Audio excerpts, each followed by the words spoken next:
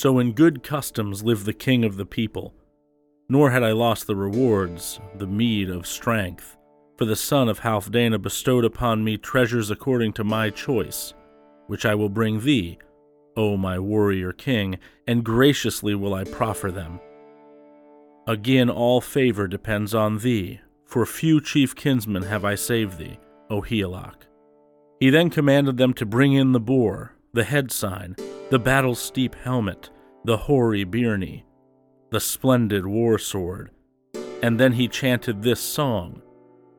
It was Hrothgar, that proud prince, who bestowed upon me all this battle gear, and a certain word he uttered to me, that I should fast give thee his kindly greeting. He said that Hrothgar, the king of the Danes, possessed it a long while, nor formerly would he be giving the breastweeds to his son, though dear he was to him. Do thou enjoy all well. Then I heard that 4 horses of reddish-yellow hue followed the armor, and thus he did him honor with horses and gifts. So should a kinsman do. By no means should they weave cunning nets for each other, or with secret craft devise death to a comrade. His nephew was very gracious to Higelac, the brave in strife, and each was striving to bestow favors on the other.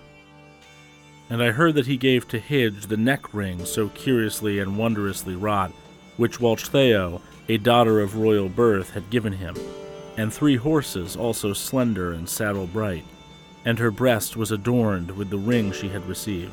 And Beowulf, son of Ecgtheow, so famous in warfare and in good deeds, bore himself boldly and fulfilled his fate, nor did he slay the drunken hearth comrades.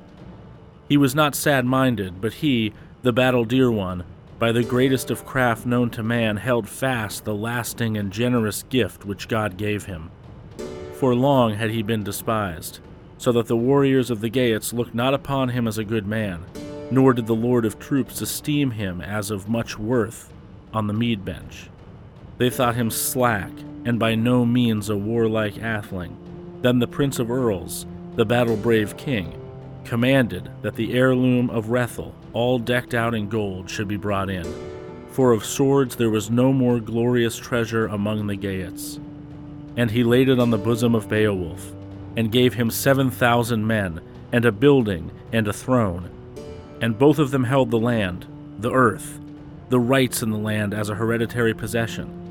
But the other, who was a better man, had more especially a wide kingdom.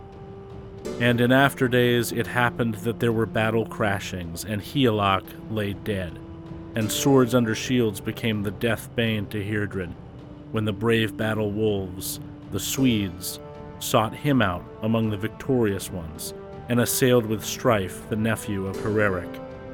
And it was then that the broad kingdom came into the possession of Beowulf, and he held sway therein 50 winters, and a wise king was he, that old guardian of his country, until on dark nights a dragon began to make raids, he that watched over the hoard in the lofty cavern, the steep rocky cave.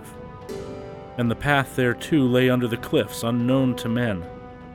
And what man it was who went therein I know not, but he took from the heathen hoard a hall bowl decked with treasure, nor did he give it back again, though he had beguiled the guardian of the hoard when he was sleeping by the craft of a thief.